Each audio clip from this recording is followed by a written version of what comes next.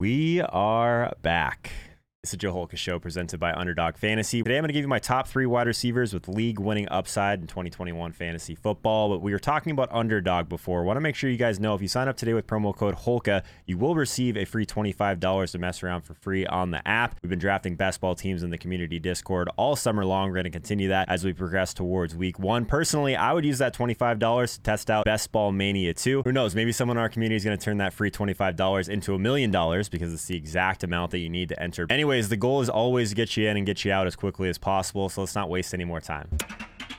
Jonathan Taylor, current draft position sitting at running back 7, 9th overall per Underdog Fantasy. This one bothers me a little bit. I get it, the talent is there. Basically every efficiency metric you can find is going to lead you that this is the breakout candidate of 2021. But my problem is that volume drives everything at the running back position. He has arguably more timeshare and volume concerns than any other back in this range. And that's not to say that he can't have some spike games. I mean, he obviously did down the stretch of 2020, but the ceiling is potentially capped as far as I'm concerned. I just don't see a scenario where he can reach the #1 running back overall heights. And that's kind of what you need for a premium pick like this. So one of the things that's really been bothering me is that everyone wants to talk about how easy the schedule was for David Montgomery down the stretch last year when he kind of went on his run. But Taylor saw the Texans twice, the Packers, the Raiders, the Jaguars, and then a banged up Steelers front during this explosion. That's probably what drove his ADP to its current spot in 2021 anyway. It just feels bad, especially since a key argument I saw earlier in the offseason would suggest that there are fewer running back targets available to go around with Wentz under center than ever was with Rivers. So it's just a really tough thing to get behind. I think he's overvalued.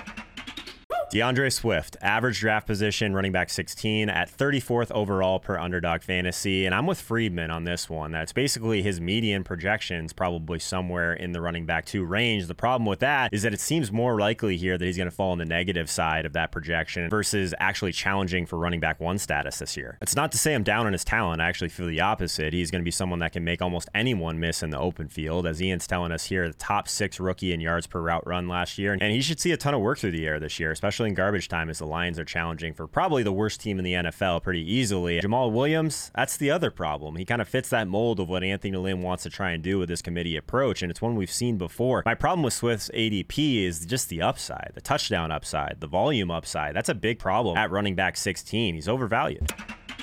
Josh Jacobs, average draft position, running back 21. He's 54th overall per Underdog Fantasy. Look, I've never been a Josh Jacobs guy, but I'm with Graham here. There's no chance I'm going anywhere near that ADP with Kenyon Drake siphoning the majority of the target share in this backfield. They gave Drake $14.5 million, 11 of which is fully guaranteed. That's the type of contract you see for a starter, not someone that's going to be sitting on the sideline. So he's definitely going to be limiting the upside and the floor of Jacobs. I actually love the idea of targeting Drake late in drafts, especially if you're deploying a zero running back strategy. Is one of my favorite targets, but Jacobs seems like a lock to underperform unless he scores an ungodly amount of touchdowns in 2021. He's overvalued.